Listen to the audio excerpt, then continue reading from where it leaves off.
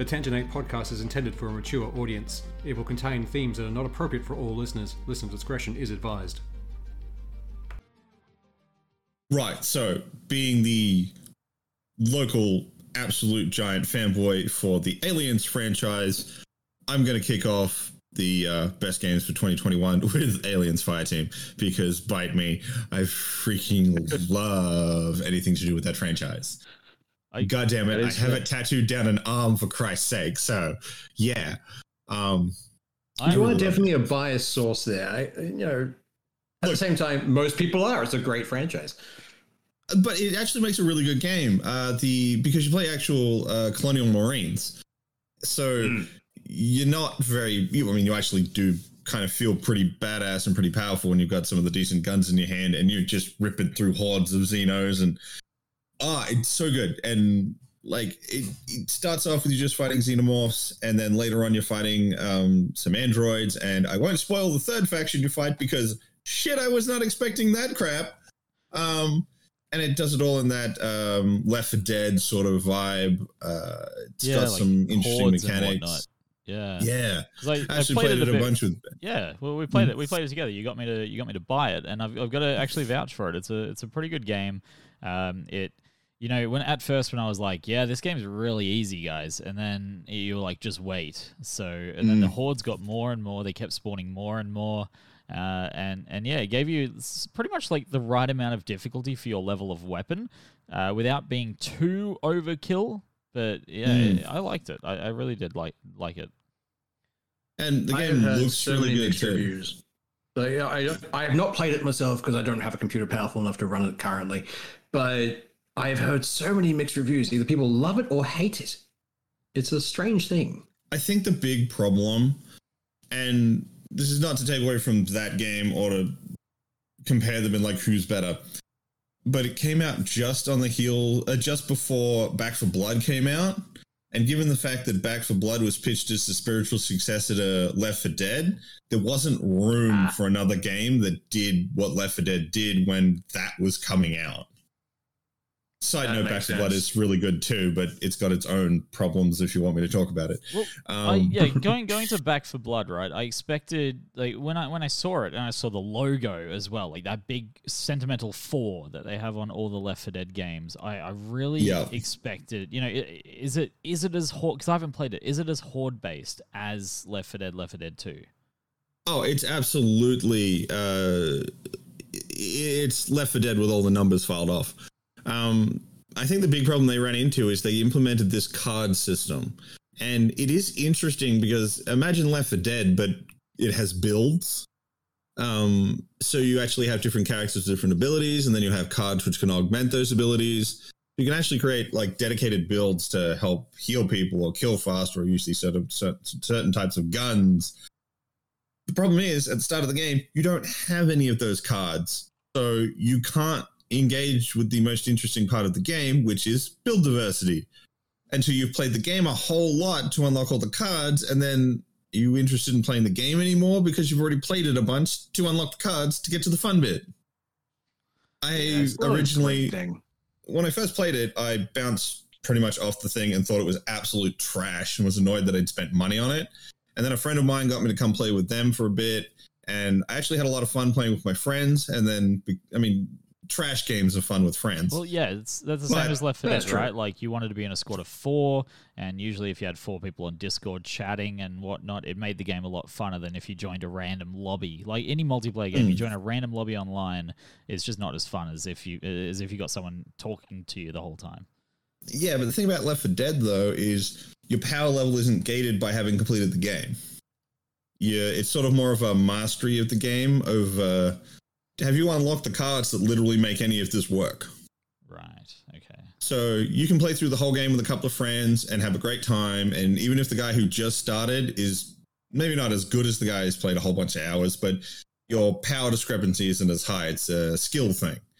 Whereas when I jumped in with my friends, I had no cards and they had lots of cards. So I could watch them like just rip through hordes of, I can't even remember what they call them in this because they're not zombies.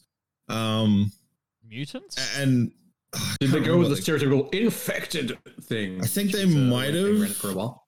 I can't remember off the top of my head. They give them some other dumb name. But like they could rip through them and it looked really cool. And I'm like, I want to do that. And then I asked them how, and then they're like, we need these cards, this card, this card, and this card. And it's like, I don't have those. And I'm assuming that card is by progressing through the game, or it's not pay to win. So progressing through multiplayer specifically. Right. Yeah. No, you can't unlock anything if you play it single player. Yeah. You can unlock single player cards, but you couldn't. No, you don't. No, when you play single player, all the cards are just unlocked. Oh. Well, so it's great if you want to design a build and test it. But once you go to multiplayer and actually play it with your friends, unless you played through, because at the end of every level, you get, I think they're like requisition tokens. I can't remember what they were called off the top of my head. It's been a couple months since I played the game. At the end of the mission, depending on how well you did, you get these requisition tokens, and then you spend those to essentially do like a battle pass type deal. You go through it all and you unlock all the cards. And there's usually 3 different ones, so you can pick the one with the cards you want. But if the card you actually want isn't on any one of those, then you have to finish one of them and hopefully get a better battle pass in. It's dumb. It's really stupid. That's where games have gone wrong. They expect us to have friends, the bastards. Well, they just expect you to... I actually had some really good interactions with puppies playing that game. There was one where one of the girls was trying to get her friend to give her some money so she could buy the squad upgrade token at one of the lockboxes. And he wasn't actually answering her. So she literally called him on her phone, and he's in like the next room in her house. It was so surreal and dumb, and it was this great interaction that I'm just listening to, and everyone in the fucking game is laughing their asses off. It was great. Oh, man. But it forces you to do it, which is very, very annoying. So a game I know Swoosh has also absolutely loved. I would potentially call this the game of the year. Is Guardians of the Galaxy. Swoosh. What do you reckon? Oh, I love that game. It stole my soul for about a week of just playing solidly. It's one of the few games I've gone through and played twice. I loved it. It was great. The writing was spot on. They nailed the comic characters perfectly. It's one of those few times they've managed to pull it off, and I think it's because they had a few comic writers actually on staff, which I would recommend to most game designers. Bring the source material people in if you can. I mean, you can see that the most, particularly with Drax. Yes. The movie Drax is very different to the comic Drax. And most people who started with movies get a bit jarred by Drax. But how did you feel, right? The first time I saw it, like, because we're so used to seeing Star-Lord as Chris Pratt, right? The first time I saw Star-Lord in the game, I was like, damn it, this does not look like Chris Pratt. I'm not going to lie, it took a second to get used to the classic blonde Star-Lord. But once you get past that, it's great. Because he's wearing a helmet most of the time. It doesn't really matter. Once you actually get into the flow of it and he starts the banter with all of them, it goes really well. And even in the 2 playthroughs I had, I did not see many repeats of dialogue or that kind of thing, apart from scripted, of course. But some of the stuff that would pop up, it always felt organic. There was so much of it that nothing felt boring, nothing looped. It was amazing. It's one of those few things. There's got to be like a whole nother game's worth of dialogue in ambient dialogue.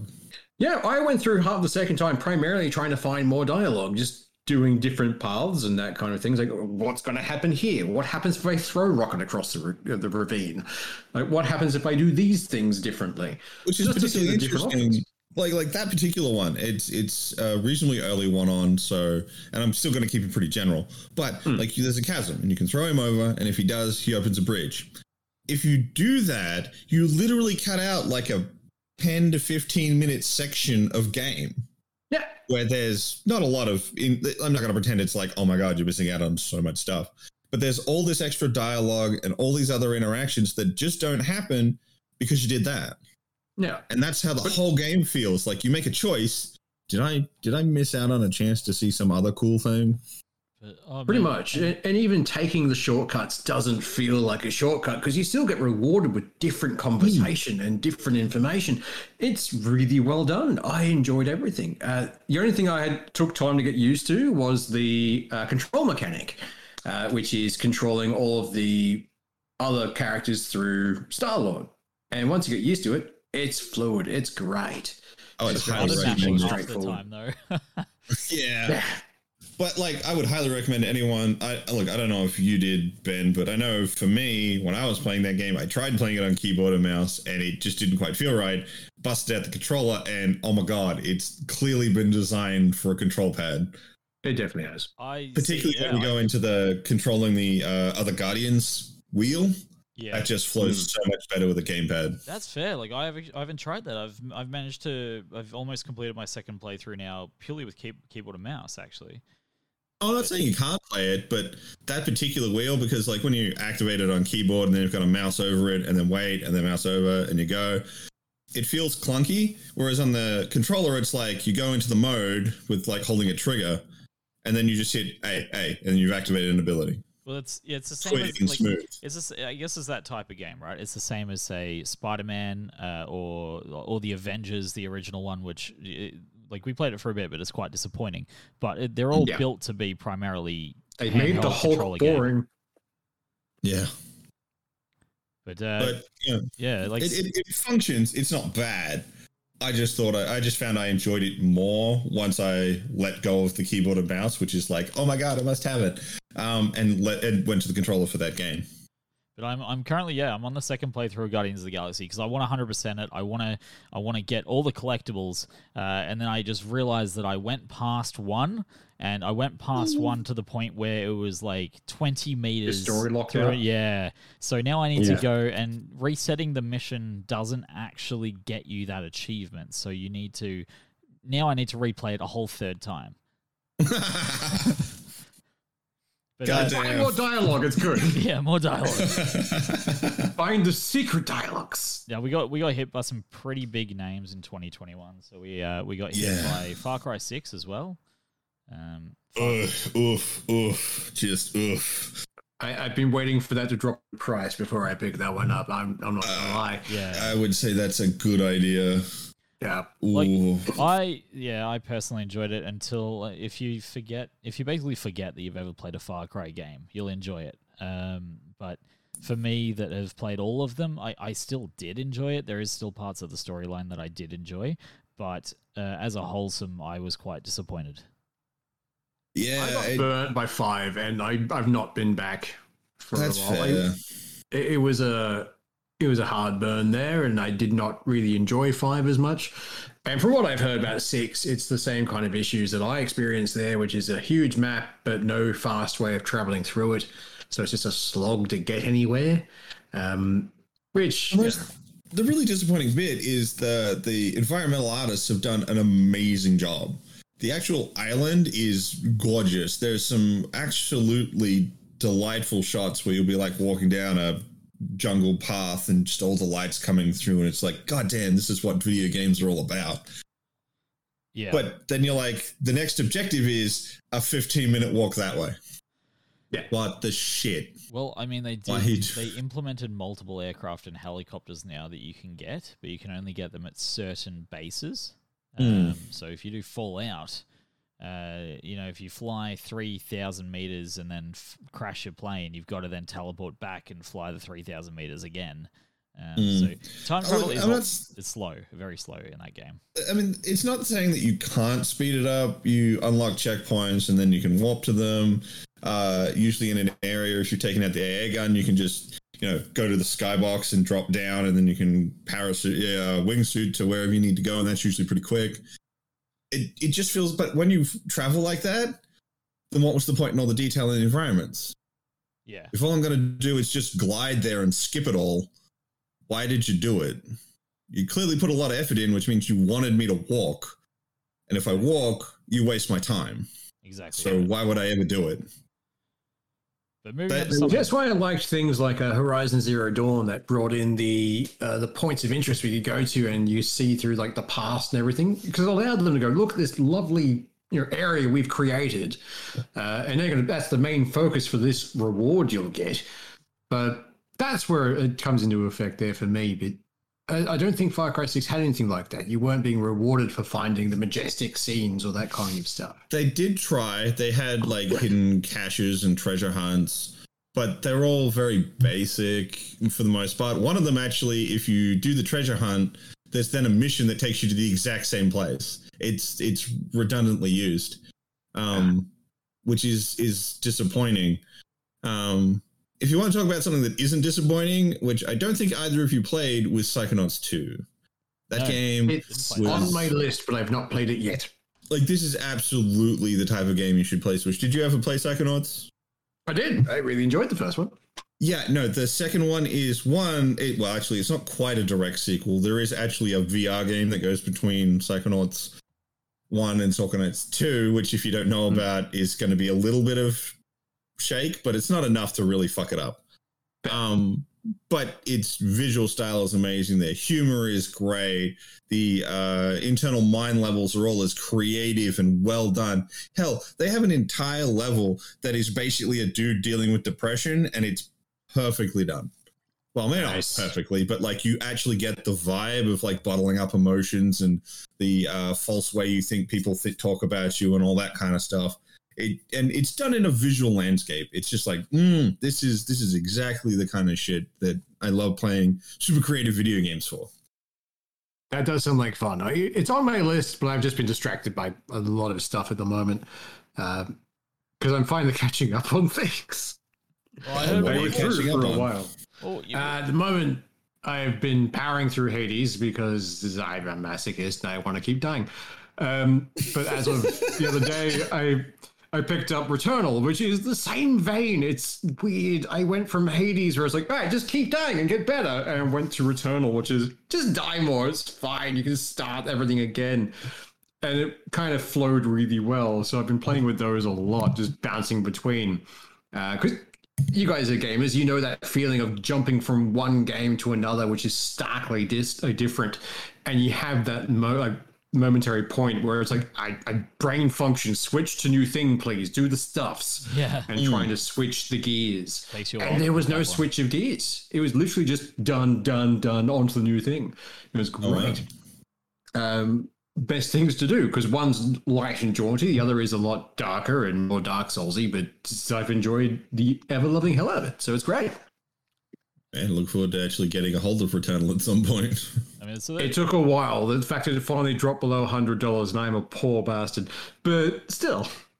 I mean, so that's sort of a little summary there on 2021 of what we've played mainly. I think all three of us mainly can recommend Guardians of the Galaxy the most for anyone who hasn't played definitely. it. Without question. Probably. I mean, just the banter alone, it was great. And I mean, that's really just a small sample of like 2021 really was a pretty good year for games. We got some really good stuff, and like we could probably spend like 3 hours just covering games from last year. Hell, I don't even think we necessarily hit all the highlights. Hell, we didn't even talk about Halo Infinite. Oh, yeah, man. no, true. Halo Infinite, though, it's really finding its feet now, to be honest. It started off, you had all your Halo fans go, yes, we need this, it's Halo. But then you had, it did something that a few previous Halos didn't reach. It actually got, people that have never played a Halo before. It got them in the fan club. Like, it brought them, they tried out the game and they loved it. Like, you've got streamers like Dr. Disrespect, Shroud, a few other huge streamers that have never played Halo before, never streamed Halo, and now they're all over it. Well, I think the thing that really helped was, actually, I think two things really helped. Well, okay, three things really helped. One, Call of Duty this year basically failed. Yeah. Battlefield this year was dead on arrival. And then they put out the multiplayer for Halo Infinite for free. So all the people who'd paid money for these other games and were disenfranchised with them went, well, screw you, I'm going to go play the space one. And that helped get people in the door. And so when the actual game launched, they were already somewhat invested and went, yeah, okay, I'll pony up the cash for that. Yeah. Well, I mean... Worked out well. Warzone did finally release a new map, which was I mean, it went back to World War II style, like Vanguard. So it was loved by a lot of people. It brought a lot of people back to Warzone, including myself. Actually, I played a bit of Warzone now on this new map, and it's quite good. The colors are really vibrant. They've they've really done a Warzone a really good service. That's their free not just battle round the royale, video isn't game it? now. Yeah, so the thing that Warzone, so Call of Duty, they did something. I think they weren't the first one to release a battle royale by any means. You had like Player Unknown Battlegrounds and whatnot, and Fortnite. But then they were like, you know what? We'll release Modern Warfare, and then we'll release a free game, Warzone, the world's biggest battle royale, and you can play it completely free of charge. Yes, there are microtransactions, but you do not need to spend $1 in Warzone to play it and get good weapons. I mean, like these little like free side offerings, particularly multiplayer focused ones for campaign driven games, I think are great. They let people get something, get their foot in the door. You know, you like that. Well, hey, we just put out a 10-hour campaign. Wouldn't you like to play that a little bit? Yeah, I actually do like this game. I like the shooting. I want to give that a go. I think they're great ideas for companies, so long as they treat them right. But not even that extreme though, Seth. Like, if you enjoy the game, they're like, "Hey, do you want this skin of your character in a rabbit suit?" And you're like, Yeah. "Sure." Yes, I do. Yes, I do. Now, why are you asking this question? Why do I not have the rabbit skin yet? Like, Turns around in rabbit skin. Yes. like I'm playing one of the games. If I logged in and found my character in a rabbit skin already, I'd be like, hey, I ain't even mad. I'm fine with this. One thing I didn't even mention this game actually, because this is my most played game of 2021. Pokemon Unite. That was the Dota thing for Pokemon, wasn't it? Exactly. Like, I've heard good things. I've not actually played it though. So there's positives and negatives, I guess. But I mean, I've addicted to it. I play it almost all day, every day lately. And there's so many daily missions to do. There's Pokemon, and they release skins for them. You get character skins on top of it. Like it is so microtransactional, which is the downside of things. And the only negative I'd say about the game as well is that they thought it was smart to release a skin for a Pokemon that was $75 Australian. What? Which one? Yeah, so there's a Lucario skin, there's a Pikachu skin, and I believe it's a Charizard skin. And they released them all because they have, their attacks look different. Essentially, their abilities and their attacks have an artwork update. So it's an entire reskin kind of thing. So So it's like not a just the legendary skin, but it's also changing the effects. And... Yeah, but still warranting $75. No, like no, not at all. League of Legends release legendary skins, and they are probably $25 maximum. So paying $20 for a normal skin in Unite is the only downside. It's just really expensive if you want microtransactions. I mean, like a good example, like a game I was resisting talking about because I play it all the fucking time, is a game called Warframe. They're having a big event right now where you can buy a special premium currency for the event. To get it at the best rate, you'd have to pay $80 Australian. Now, within the event, that much of the premium currency will get you 2 packs of Warframes. If you bought those packs at their original launch date, those were $80 a piece. So for the $80, you're getting 2 of them. And they give you a big pile of their normal premium currency to use in their normal premium store as well, which if you spent could buy another like 4 Warframes. So like how far does that $80 take you though? Because that's a pretty serious spend. That's an investment. That's what I'm saying. Warframe though, it travels pretty far from what I've seen. Well, you can get 6 entire Warframes for that amount of money, and a Warframe is a complete character from that has levels 1 to 30. The premium ones that you're getting part of the event that need the proper currency also come with 2 additional weapons. In their you have normal and you have prime. The event stuff is all prime, so it's the fancy version.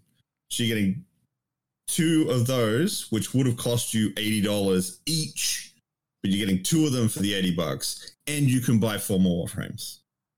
Right. Pretty much. Like I played Warframe years and years ago. I could never get the Twitch mechanic for it. Like I sucked at that game hard. I was not good at it. And eventually that's why I fell out of it. But I enjoyed the hell out of it when I was playing it to a point. in like the scrub tier. But yeah, no, the biggest thing for that was trying to get new frames and different ways of doing stuff. But it sounds like the $80 travels a bit better than it used to. It does. Like, instead of it being a skin for one character, you're getting imagine it's more like spending money to get a whole new Pokemon instead of a skin. Yeah. But if Speaking in of this, Pokemon, though, are we keen for Arceus? I am very keen. it's the Pokemon game that like child me always wanted. Well, The I one don't we've know been how close asking it's going to for get there. years.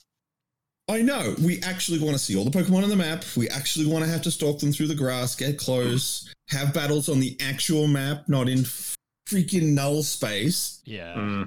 Actually have to plan around what balls we need, like actually hunt Pokemon. I'm keen. It looks interesting. I'm very, especially with you got the Hisuian edition of some of the Pokemon coming out, like the local regional takes on what they've done. The Voltorb looks like some anime chick doing an Algeo. What is the new Pikachu though? Because there's always one. Yeah, I know, man. And I don't think they've shown that, but they did turn Growlithe into a ground type. Yeah, I'm in. I can now have like a bunch of Growlithe. I'm okay with this. and he's just got, what is he? If I could choose my starter every time, it would just be Growlithe or an his Arcanine. eyes don't That's open all I either. go Hey, for. like his eyes don't open because Nice. his hair's grown over his eyes. Like Something like that. We've got Fire, Ice, and Earth now for Growlithe. Like a few more. I can have a bobsled team. no, I know we've agreed on this Bobsled. already. That's right? what I'm thinking of. Sled was involved. So we're getting this the day afterwards. We're getting this on the Saturday when it comes out. January 29th is when we'll be getting the game. I mean, didn't we all just like just recently all pre-order it? Yes. Yes. At the same All time. within the same 15-minute span. But now I'm just planning a dog sled team. That's what I need now. That is my goal. What starter are you choosing, Swoosh?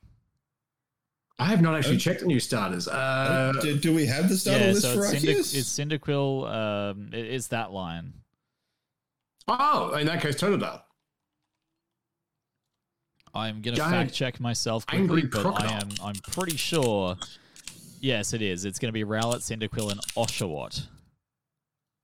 Not Totodile, Oh. man. You got my hopes Oshawott? up there. I was like, wait a minute. No, It's one from each generation. Yeah. The different ones. Oh, okay. I mean, That makes sense. out of those ones, Cyndaquil. It's the cool one. Yeah. I'd go Rowlet because Decidueye is just an insane attack bird. It was the owl, right? The owl thing. Yeah. Turns into the nerd. It shoots arrows like bow and arrow type things. Yeah. Yeah. It was pretty Oshawott, good. But for that generation, Cyndaquil, I love that little thing. I think the problem also is I have a lot of fun memories for Gold and Silver. Yeah. So you go, hey, do you want any of these other ones or do you want the Gold and Silver starter? Yeah, please give me the Gold and Silver starter. With the one I know. The firefighting, always. But When did they make that speech? I'm really surprised that they they probably have. We probably don't know about this yet, but I mean, I'm really surprised they haven't done like a Hisui version of the starters, which is like their original. Yeah, exactly. They might have. So we might see. It might actually make Oshawott something that's worth picking. Yeah, maybe. I always go just water have type. to wait and see. I've gone water type for 7 generations, but choosing The very Oshawott. few times I've gone water type have been Blastoise and Totodile, I think. I don't remember having any other water starters. I think Oshawott's the only one I skipped because it just makes me sad. Fair. Yeah. He and I mean I don't really like its weird The only one I would have enjoyed thing. Yeah, the only one I would have picked would have been the frog, but at the same time, I had the choice between Ninja Frog and Monkey King. I went Monkey King. Yeah, Monkey King's a fair choice. There was no fight there. There was a fire Monkey King. I'm in. We're gonna go fuck some shit up. All right, but Flaming poop everywhere. But back to 2021, which is what we're all about here. Oh yes. I forgot this was the 2021 podcast, not the 2022. That will happen a lot, without doubt. I guess that's so a little bit of a breakdown. So I guess movies, TV shows, movies. Yes, movies. that'll work. So the earliest I can remember, what was the earliest release this year? Was it Squid Game? No, it would have been Loki. Loki. Loki was a came out TV before. show, not a movie. Not a TV. movie. Yeah, TV show. Yeah. Yeah. So, oh man. If we're talking movies, what did we have? Shang-Chi. I mean, Shang-Chi was later in the year, but I mean, once again, probably one of the That's best the one that Marvel pops up movies. the most in my head. That was great. Big first standout movie of 2021 was Nobody. Nobody? Yeah. 100%. That movie was great. Who wants discount John Wick? I do. That one was great. I mean that whole love last the segment where it's basically just grown up Home Alone. Because that was Bob. I just love the fact we had Odenkirk Christopher Lloyd again. Like Christopher Lloyd in something. Popping up going, you brought a lot of shotguns, you brought a lot of Russians. Like I love all of this. This is great. Though my favorite thing from that entire movie was just him trying to explain his backstory and never getting it out. Yeah. Because that was constantly. That was Bob Odenkirk, hey. Bob Odenkirk was yeah. And he really played like he's one of those actors that pretty much has one or two traits, like one or two personalities that he can act great at. And that like he fit into the role perfectly in my opinion. Man, I still love that scene where he walks into the building. It's like, I'm buying this place. You can't buy it. Dumps all the gold out. He's bought it, boy. Shut up. It was a great movie. I love that one. I need to watch that again. I hate you all. Back to like me, you love it. I mean, did y'all watch Wrath of Man? Wrath of Man. Yes, that was. I really enjoyed that movie. That was the Jason Statham heist movie. Jason Statham being Jason Statham. But I liked it. The writing was great. It gave me, it made me remember things like Snatch and Lock, Stock, that kind of stuff, just a more serious version of it. But it was really well done. I enjoyed it to no end. Yeah, no, it was I just loved watching Jason Statham can do other movies, but he, to me, is an action character. So when he plays action characters, they're really good. He plays them perfectly. There's a reason he's in The Expendables. Yes. But it's one of those things where if he pops up in something else, I'll watch it. But it's like, why aren't you fighting things, Jason? Please do the things. But yeah, no, that was his wheelhouse, and he played it perfectly. Because he has down pat the quiet, angry Englishman. Yes. Yep. Because he's never an explosive anger. He'll murder people, sure, but it's always quiet, soft-spoken, angry, and he plays that so well. Like he's got perfect murder face. Yeah, he does. He has resting murder face. Like he could whisper to you, and then you'd still know that he's going to kill you.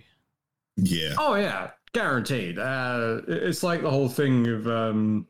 If you can't see Jason Statham, you may be seconds from death. If you can see him, you know he can see you. Well, I mean, both of these movies so far scored around a 95% on Rotten Tomatoes, which is huge for Rotten Tomatoes.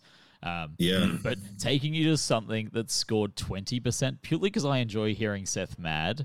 Let's go to Men in Black with Chris Hemsworth. I didn't entirely hate it. This came out this year? It came out early, like January 21. I don't remember this one. It was Men in Black International. It was that one. Yeah. It was a popcorn flick. I kind of just tuned that out and watched with an empty brain, and I enjoyed it that way. But it definitely wasn't what I expected or wanted.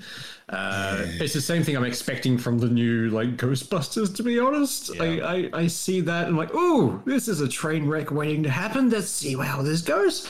Well, I mean, you can still do a train wreck that can kind of entertain. I mean, they're still doing Fast and the Furious movies. And they're still doing Sharknadoes as well.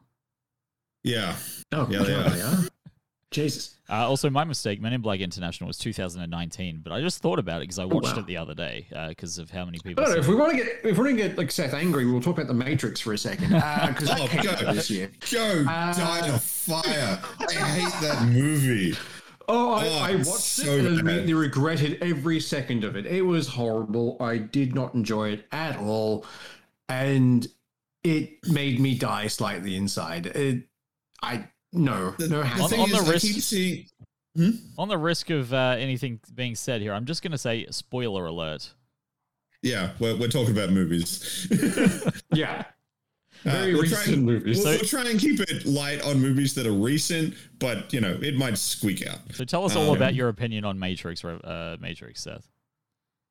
Look, I don't like it. It's a movie that's, to me, comes across way too much like it just wants to remind you that The Matrix was cool.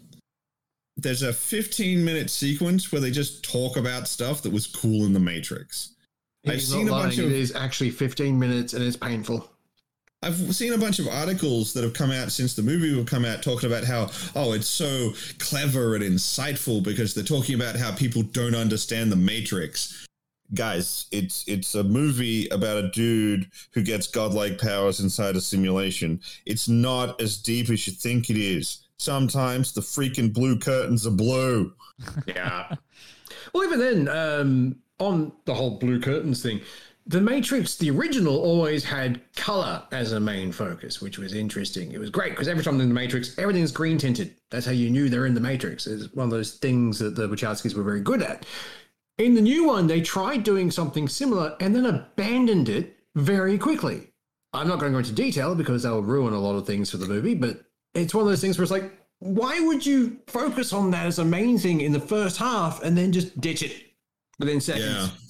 Yeah. I heard you just angered me. Like, I heard they had a lot of opportunities to make something happen, and then they were just like, no, let's change it. Yeah, there's so many things. Like, just watching the movie, I'm like, well, you could have done that, and that'd have been more interesting, or maybe that, or just not done that. And it came across to me like they didn't want to make the movie, which I honestly wouldn't be surprised if they didn't want to. They'd finished The Matrix. There was nowhere really to go with that. And there is a point in the movie where they try and get very meta with that they didn't want to make the movie.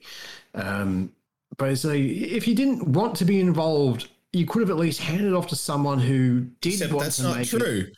Because there are articles in which Lana Wachowski points out that she came up with and wrote and then said yes to making this movie.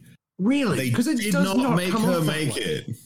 They've been bugging them about it and been trying to get it to line up a new director to work on it and do another Matrix. But this movie was actually Lana Wachowski coming up with an idea and actually being okay with it. She did not get forced to do it. That's at least from actually the articles surprising I've to me. read. Because that legitimately, it did not feel like there was any soul in that movie. It was just painful. Oh, no. You want soulless, painful movies? Let's talk about Space Jam. Oh, God, no. Thank you for that reminder that exists. The LeBron James? Oh, perfect. The only, yes, LeBron James actually putting himself out as a bad father. Well done, LeBron. But one of my favorite things is the only thing I liked about that movie was the Animaniacs turned up for about 3.2 seconds. That's all I care about.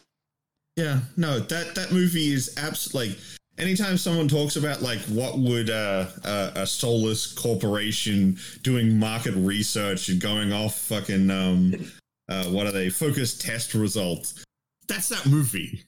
It's fucking garbage. I mean, Don Cheadle as a villain is always fun, but even he couldn't save that steaming pile. No, and the fact that they just, when LeBron's like, okay, I need to create my dream team to go fight the fucking people and win this basketball game, he's listing off all these characters, and Bugs specifically doesn't go and get them, despite the fact that it would be very helpful to have all these good characters. So your first thought is, felt like a flex from Warner Brothers going, look at all the things we own, look at these properties you can't here's the thing, it would have been more of a flex if they'd actually shown up for the actual game, but we need the Toon Squad, so we have to have it. But it comes across as Bugs being a complete asshole and not actually giving a shit about what's happening to LeBron and the fact that his son's in danger and just wanting to get his friends back. Pretty much. Which is really fucking selfish and not a characteristic I associate with Bugs Bunny. Like, you know what I would prefer and to... they fucking crowd shot all of the things that he wrote on the board turn up. They're all in the It's not background. like they couldn't put him in the fucking movie. Yeah. Well, the thing is, like, what I would have preferred to what that travesty was, because the villain for that was it Algorithm. or algae rhythm, whatever the hell his name is. Don Cheadle. But that was I understand what they were going for. It was the whole meta thing of the algorithm trying to predict what is going to be popular and all that kind of jazz. I would have much rather preferred something that popped up in, again, an Animaniacs episode. Tiny Toons, same writers. But the idea of characters that have been forgotten, aging and becoming non-relevant. A toon is only alive because of laughter and attention. Can you imagine a villain who was a beloved cartoon character having been forgotten and then coming back because they've been forgotten and neglected? I would have loved that as a villain. It'd be great. Yeah. I mean, come back, it's like, you know what? No, I'm angry at everyone. Go to hell. Fuck all of you. You forgot me. You left me behind. That is a great motivation for a villain. Yeah. And would have been a lot better than some guy having a tantrum. Because that's what he was. Because he didn't get the credit. Yes, he was a program having a tantrum. That was it. That's not motivation to me. All because LeBron James thought his idea of putting LeBron James in everything was dumb. Yeah. To be fair, it wasn't Shazam. Well, hopefully Malcolm D. Lee is listening and gets in touch with us for our actual opinions so that he can improve his future movies. But let's. I'm just waiting for the DMCA now. let's summarize the movies before we move on to the TV series with the number 1 rated movie in 2021, and none of us had this on our lists either. It was Dune. Oh, I actually really enjoyed it. It was so great. Good. It was a slow burn, I will say that. But you can't do Dune as a fast movie. Exactly. Dune is not an action flick. It is a drama. But it was great. I love the redesigns for certain things, like the thumpers, the aircraft. Mm. I love that design. It was perfect. It was great. The sandworms were sufficiently terrifying and huge. It was really good. I enjoyed it. It's one of the few movies I've gone back and watched multiple times. I think you have to. It's an absolute, if you want to know what the word space opera is supposed to be attached to, it's that movie. Absolutely. It's actually won 50 awards last year as well. 116 nominations and 50 awards, which is crazy. Does not surprise me. And another reason as well that I've actually started to love this actress, but Zendaya. Zendaya's had a huge year last year. She is a very good actress. I quite enjoy her stuff. And the fact that all the directors and everything have told Tom Holland to keep his hands off. But he's elected to ignore all that, and now they are in a fully committed relationship. Well, it's we're finally getting the new generation of actors and actresses. I think it's they're coming out because of Marvel movies and the big stuff. They're being picked up and like, oh, we like this person. Off they go. And I think we got some interesting things to come for those people, like Tom Holland and Zendaya and a few others. Well, since we're talking about Marvel stuff, do we want to do a quick rundown on the Marvel movies that came out this year? Oh, man. So many. I think we all agree, let's not mention Eternals. I haven't even seen it. I haven't actually watched it yet. I've heard horrible things, and I can't be bothered watching it. The fact that three of us, potentially 3 of the biggest Marvel fans around, do just skip Eternals. I heard nothing good. I don't go to movies as much anymore, especially with Disney bringing most of their stuff to Disney Plus. Pretty much. It's just like, I'll just wait until Disney Plus has it, and or if it's really good, I'll go see it. I mean, I went to see Spider-Man. I did that one. Yeah. But I think we'll talk about that one at the end. I feel like we all got a lot of much more energy for that movie. But the first one that came out last year was Black Widow, which dropped digitally on the same day it came to cinemas, so I saw it at home. I knew they were going to set up the replacement for Black Widow, and I am very happy with who they have chosen. The character they've already built. Magnificent. I want more of this chick. I want to see her as Black Widow doing horrible, horrible things. And then you get more of her in Hawkeye. Yeah. And it's amazing. It's just the whole, like, the sassiness of that character is great. Like, why do you always superhero pose? Like, no, I don't. Yes, you do. And that banter back and forth. And then she does the pose and freaks out about it. It's like, no. I laughed hysterically at that. I loved it. It was good fun. And then Yes. Shang-Chi was next. Shang-Chi, yep. I really That enjoyed was what Shang-Chi. everything I wanted from Iron Fist. There was a moment early on in Shang-Chi, which is what I wanted the Iron Fist series to be, where he finally just goes, you know what? No, I am a badass in martial arts. I'm just going to do the thing now. Yeah. And fights people on a bus. And it's amazing. I loved every second we're of going it. to break it down too, but the second the second end credit scene in Spider-Man No Way Home, where they do bring it back to the rings, back to that temple in the multiverse of madness. Oh, I'm so excited. Oh, yeah. There's going to be a lot of fun for that. I think probably the best thing Shang-Chi did, though, was redesign the rings. Yes. They're no longer like finger rings. They're just rings. They're more like arm bangles. Yeah. And I like the fact that when he does like the chi blast, he's not chi blasting, he's shooting the rings. They have weight to them. Which means when they're having fights and they're like deflecting the blast, instead of it just being like an anemic like blast is deflected, you can hear the ping and you can see the ring actually strike the ground before going back. Yeah, it's so good. It gives that kineticism to the actual fights. It really does. It makes it feel more real in a way. It grounds it in some kind of reality, which really helps. Because we can only suspend disbelief for so long before it starts to just kind of get vague. It's like, Like, I love Marvel and the Avengers, but Endgame became a lot of people waving arms around and special effects, and it didn't have as much weight to it. It didn't feel like what they were doing was powerful. It's like, oh, look, flashy things. Yay!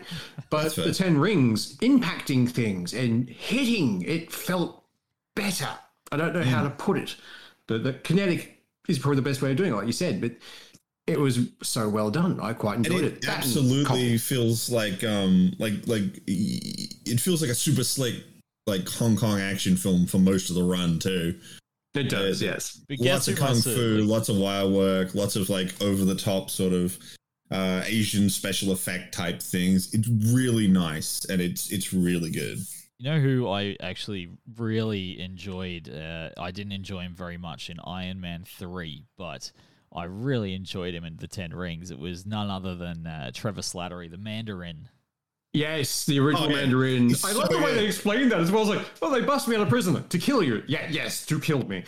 But it was great. I really enjoyed his character. One thing Marvel's always been really on top of is how they integrate certain parts of certain movies that you'll see in 6 movies. How many movies has it been since Iron Man 3? 8 movies? 8 movies later. Something like that? Yeah. And you're like, holy crap. Well, more to the point that particular thing is a special feature on the DVD. Oh, I think it's a special feature on the DVD. I know it's not part of the movie, or it's a post-credits. It's separate from the actual movie of Iron Man 3. It just came out at the same time as this stub where the 10 rings go and get him. Yeah. And it's not even a part of the movie, and then they still picked it up and ran with it. And just whenever the Mandarin would come on TV in Iron Man 3, it would quickly flash that 10 rings thing on the screen. Oh, man, I just love how it ties it together. It's so cool. Yeah, I just like the audacity of someone, the villain in Iron Man 3 going, you know what, there's this secret organization of super spies and horror. Yeah, steal their shit, be fine, they won't care. And went about it. Like, how did he expect that to go forward? Like, oh, I've destroyed everything and taken over the world. Yeah. Oh, wait, no, the guy who actually runs the world's now angry at me. Oh, fuck, what have I done? I'm just going to get a squishy little animal and then try and go save the world in the 10 rings with my little pet counterpart. Yeah. This moth dog thing. the faceless fly dog thing. It was strange. Yeah, it was very odd. Although the lion dogs that they had were just gorgeous. Yeah. Oh yeah. Oh, when they actually busted out the foo dogs. Yeah. Proper foo dogs. Good. Ooh. Spot on. Having a look into the Marvel TV series this year, another huge thing, because this is quite new, right? End of 2020 to the start of 2021 till now, Marvel has been like, all right, let's really, really ramp up our TV series. And of course, they started with Loki. I think they've caught on with TV shows are becoming the thing. Yeah, like Tom Hiddleston. No, I thought other ones were in this year. I guess they were end of 2020. Well, there was one before. No, WandaVision. There were two. WandaVision, sorry. WandaVision was the first one that came out, and then Falcon and Winter Soldier. But I don't remember what date they came out. Yeah.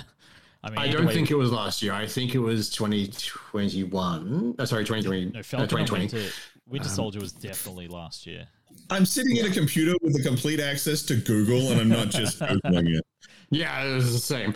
But Feel free to if we yell want, at us so we can right talk now. about those. WandaVision and Captain America. I enjoyed. Oh, sorry, Falcon. Winter I Soldier. enjoyed them both for what they were. They were No, fun. WandaVision was January 15, 2021. There you go. Oh, well, my there we go. birthday. We talk about all. Hell yeah. Nice. But I enjoyed WandaVision. It was a slow burn, but it got me in the end.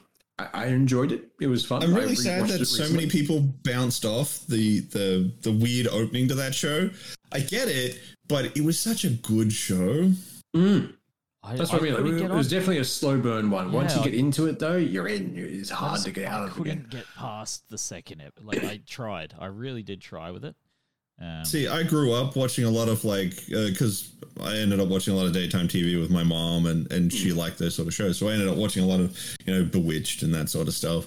So to me, it was like this funny homage to things I've seen before, which I think helped get me through it. But Well, like I said, I don't blame anyone who bounced off of that because it was a really weird start. Unless you're already acquainted with those things, it's a hard thing to get into. Like I grew up watching, like you said, Bewitched and everything else, and the Dick Van Dyke Show, and I loved all of them. And that's what got me through those first 2 to 3 episodes. And once you get past that, it's like, oh, okay, there's a hidden thing here, and it brings in the chick from the original Thor, and as the same character who I love, she's amazing. And her character in the Marvel universe is hilarious, and I want more of it. But once you get past that, it starts getting a bit more actiony and starts getting a bit more vibrant. Probably the best way of putting it. But And then I mean, it's the kind of show where if you couldn't get through it, I would highly recommend you watch a YouTube video and at least know what the plot was because it's very interesting. If you can't watch it, I would highly recommend you watch caught it. up on the plot definitely because I know it's going to tie into what's going on and what's coming out. So I know I need to know exactly what's going on. Like similar to Falcon and Winter Soldier. Like, man, I honestly love Falcon and Winter Soldier. It had a great. I enjoyed it. A great amount of twists. A great amount of the villains were pretty cool. I loved them, like super powered humans, basically. But, I really like that one of the heroes did the heel turn to become a villain. yeah. Yep. Like it wasn't just, and I love the way it did. Like, man, that scene where he goes ham and he's killing that dude, like that is a meaty ass scene. But then That reminded me of The Boys a lot. Yeah, actually. like the last scene of the TV series where we finally meet Agent Carter and how it's going to tie into all the other stuff. Like they just leave it so far open, man. They leave everything so far open. Yeah, they do. And Loki. And then we roll into Loki. Yes. Now, There is no other way to roll into Loki, though. Let's be honest. It's just, and then Loki happened, and everything changed. this is the first I guess Marvel's been I able to loved do, right? Like everyone else will make a movie and then a TV show will be made about it, but it'll just have different actors. Whereas Marvel's like, no, we're going to make a TV series and we're going to put the actors in it. Yeah, pretty much. The only time they've ever differed from that was WandaVision, I think, where they recast Pietro, and they made the joke about that. Yeah, but they recast Pietro with Pietro. Yeah, pretty much. They recast him with another official version of Quicksilver. But it's Loki was from the start funny as hell and fun. He's always had that sass about him, and he really I'm glad that his limited time on the screens of Avengers movies and Thor and whatnot. Now he's got the full series to show us his full personality, which he brings to the table really well. Yeah, and they also 100%. they picked him up right before the character change or the redemption arc, where it's like, oh, okay, we'll take him at his worst and just plonk him in here and see what happens, and he gets the same redemption. It's really I think good. it's the one thing that's a little annoying about it is that the redemption arc, because of the way the TV show has to work, is very quick. Yeah. Yeah. Because they got to hurry him along to, the plot of this show. It's not bad. I mean, particularly the bit where he gets trapped in the time loop with Lady Sif, just kicking him in the nuts. Yes. there's some good shit there to help move him along, and actually seeing his mom die so that he understands that the path he was on was ultimately going to be a bad one. Yeah.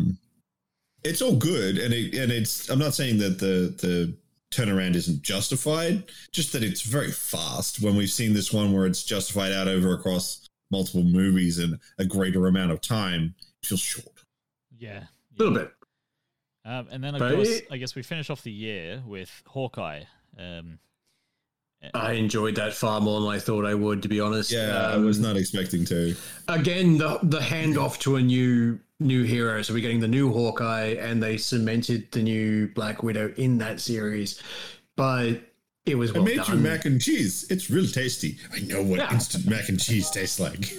So they have the banter. They got it right. They have the same banter as Clinton Romanoff. It was wonderful. So I liked every second of it. And at no point did any of the dialogue in any of the Marvel series ever feel forced. No, because that happens with certain things. Like a lot of improv, and they just mesh so well together. I think it all felt fluid. I think the closest thing ever to it feeling forced, and I don't think it did. I think it's only feels forced simply because of my own cultural background. Is when Falcon's confronting the idea that he's just Black Falcon or going to be Black Captain America. Yeah. It's a very deal with it kind of scene, and it's very confronting in this sort of. It's a superhero show. It's like it's not forced. It's very natural for the scene, and the dialogue's really, really good. And like I said, I think it's more my own personal background as the white motherfucker I am. That it hit like, whoa, I'm being really exposed to something right now. Yeah. It was like in the Black Lightning, where they're like, why are you Black Lightning? Why aren't you just Lightning? Like it's actually a good TV show that a lot of people didn't see. Yeah. I watched all of it, and I actually really enjoyed it. It was pretty fun. It was good. But moving on a bit, and now you're both huge book whizzes. What was your best read of 2021? Like, do you want to say this year or just in general? Because I have best book you've read this year. Ooh, does that include rereading things? I just go back and reread the same things over and over again. It must. I think it has to be something. I think it has to be something new, not something you've read a million times. That is fair. Give me a second. You might want to go first on that one, Seth. Okay, so for my one, I'm a big sci-fi nerd. And I read this book called Far Futures, which is a big collection of like little stories about it's a bunch of really well-known. Accidentally started the book. It's a book about that I got a whole bunch of really well-known science fiction writers to speculate what the future might be like. Right. That was found it by Gregory Benford. Yeah. Greg Bear, Donald Kingsbury, Paul Anderson, Joel Helen. So a bunch of different writers. That's cool. Yeah. No, it's a big lot of like well-known science fiction writers all came together to do these short stories. I found it because I was looking for a book called Tomorrow and Tomorrow, and then I found out that that's an expansion of a novella that's in this pack of stories. And it's really interesting hearing what people think the future might be. Yeah. And how future things might interact with the way we do. I'll speak specifically to Tomorrow and Tomorrow because I have also read that book. But like I said, I got it primarily from this one. It's a story about a guy whose wife is dying. And he has her cryogenically frozen so that later on when tech progresses that she can be cured. But so that he isn't left without her, he has himself frozen along with it. And slowly, as he sort of leapfrogs through time, he ends up at like the heat death of the universe, dying in an alien pyramid as he vomits his guts out alone as the last human. It's this kind of weird, confronting story. And they're all just odd and strange. And it was such an interesting read for someone like me who really likes a lot of dystopia fiction and sci-fi. And then there's this whole book that's just authors being like, here's a possible weird future. Yeah, right. Interesting. I do like that idea. from the sounds of it as well, like you read the short story and it sounds like a lot of the authors have also expanded that story in their own separate book as well. I haven't actually looked into whether any of the other ones got turned into bigger stories. But that I just know that one was because I was looking for Tomorrow and then found this. I haven't actually looked in to see whether any of the other novellas got moved into bigger stories as well. But I would highly suggest anyone who really likes science fiction, check it out. And the audiobook version of it's actually very good. That's the one I consumed, and all the narrators are really good. They do a good job. It's not one of these ones with some deadpan dude who can't actually inflect his voice to save his life. And Seth's book of the week. Yeah. Sorry, Swoosh's book of the week? Of the month? I'm trying to remember the name of it currently, but it was a Star Wars. Is it the one I Is it the one I recommended you? No, I'm still reading that one at the moment. I do enjoy that one actually, really but there's one I've actually finished. My brain is defaulting to Alphabet Squadron, but it's one before it. It's what was the game that came out? The Squadrons. You gotta give me something, man. Battlefront? Star Wars Battlefront Battlegrounds 2? kind. Yeah, Battlefront. It's a tie-in for that in a way because it was the same basic storyline of an Imperial task force who who switch sides essentially. I'm just trying to remember the actual name of it because it's escaping me and it's annoying the hell out of me. It's currently on a bookshelf, but that's in a different room, so I'd have to go and find it. But let's have a look. There's Alpha Squadron was a thing, but it's not the one I'm thinking of. Hold on a second. Twilight Company? No, it was something to do with Fire Squad, I think. Fire Squad? It might actually be Fire Squad. Bear with me a moment. Star Wars! You might have just guessed it. Do you know when the book was released? It was within the last 3 years because I picked it up because Tom put me onto it. I think it is Fire Squad, actually. That sounds about right. But the basic premise of it is you take a Imperial task force and you put them in deep cover with a rebellion, trying to find out where they are and that kind of stuff, and then watching them slowly become radicalized. And it's really fun. It's a very simple story, but I loved it. It's something weird. That's all right. Well, we can move on. We can come back to that. Inferno Squad. That was the one. Inferno Squad. Great book. I enjoyed the hell out of it. It was really fun. Now we're going to do a quick go through of the watch of the week, which I think we all agree is Boba Fett, the book of Boba Fett. Oh yes, man! When it started and it straight away from the first 10 seconds of the episode tied into the original Star Wars movies and that battle scene above the sand, it was absolutely amazing how they did that straight away. And for those I really enjoyed that. It's only been out a week, so everything from here on out is definitely a 100% spoiler alert. As soon as you see at the end of the Mandalorian TV series, which we didn't even touch it, we didn't even talk about that in our favorite TV series of 2021. Yeah, we didn't actually. No, but when he sits, no, that was a 2020 show, wasn't it? I mean, I watched it in 2020. It was 2020, and then the second series was 2021. Ah, there you I go. could have sworn we've been waiting a year for anything to do with it because the previous season of Mando ended with like Boba's coming in December. I actually don't know. I would have to look it up. But you know when he sits down in Jabba's chair, like yeah, and then at the start of the start of the Boba Fett book, oh look, there he is in Jabba's chair. Oh, it's so good. No, season 2 of Mandalorian was 2020. Wow. Yeah, I thought it was. I was sure it ended in. Surely not. Yeah. Wow. And I'm sure it ended in December, and then we'll like see you in a year. Yeah, right. That's crazy. So now that we have Boba Fett, that's the Mandalorian wrapped up, right? Because the Mandalorian, it turns into Boba Fett. Well, no, there is a confirmed follow-up season. We're getting a season 3. Boba Fett is what's tiding us over until we get to the next season of it. Is Grogu because going to be? Disney is doing the whole thing of at least once a year. Right. Okay.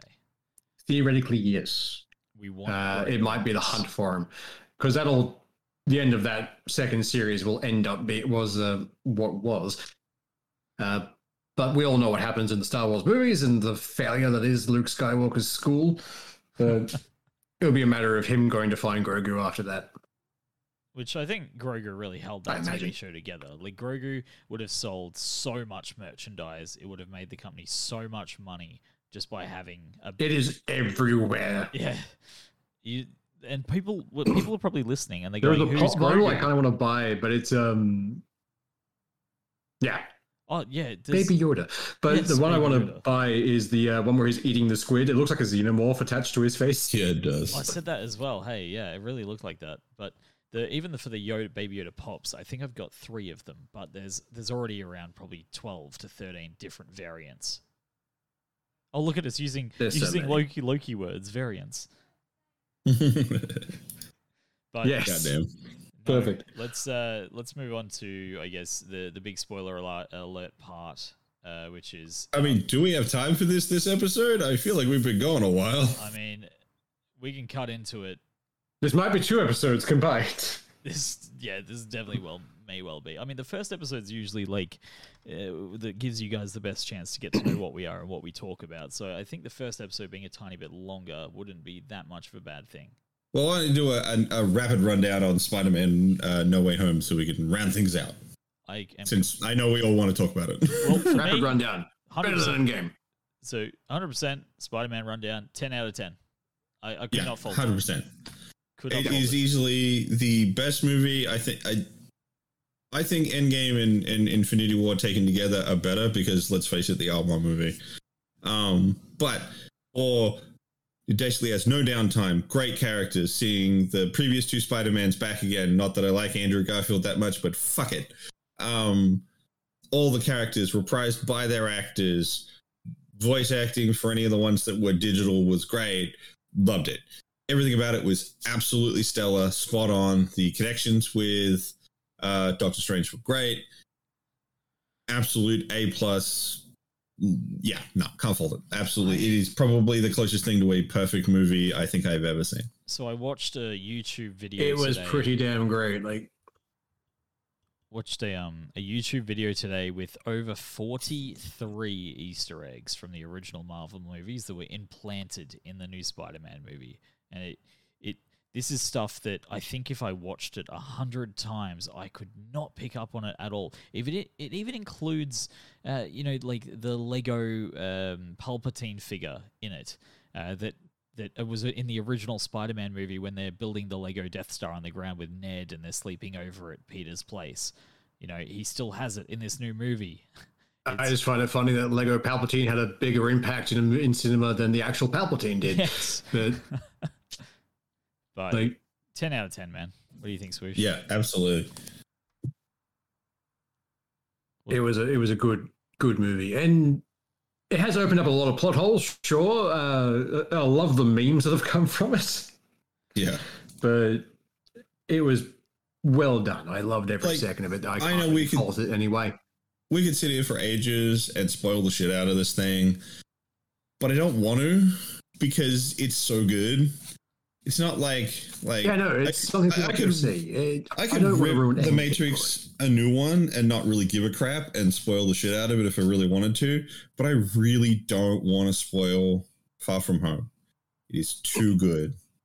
It is very, very good. And it's still in cinemas now for anyone who wants to go see it. We strongly recommend. Even, sure, it might come out on Disney+, but if it's in the movie theaters, you want to go and experience this on a big screen. Yeah. It's one of the few movies I've gone to a cinema and watched in the last 2 years. That's about it. I left my home to go see this thing in the middle of a pandemic. Why not? The only the only Marvel movie I've not gone to an early screening of in the theater is Eternals, and yeah, I think we all agree that no one gives a crap. Yeah, no, Eternals. Come on, guys. You're the new era of Marvel after all the other Avengers are gone, and you release something with Angelina Jolie in it. Come on, guys. I don't think that's necessarily a problem. From what I've heard, the problem with Eternals is too many characters. It has like 3 reboots of its villain in its one movie, and so many plot lines that you could never have done it, even if you had another 2 hours. It either had to be a TV show or you just didn't do it this way. But like I said, I haven't seen it, so I can't really comment on it yet.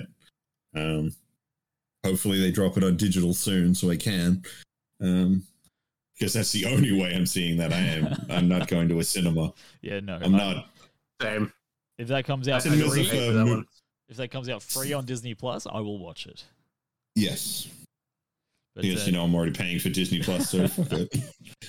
But that about wraps it up. I mean, what are you talking about next week? We're moving into more of a 2022. Yeah, I think it's going to be what we're looking forward to, either what's just out or coming out in 2022. What we're looking forward to.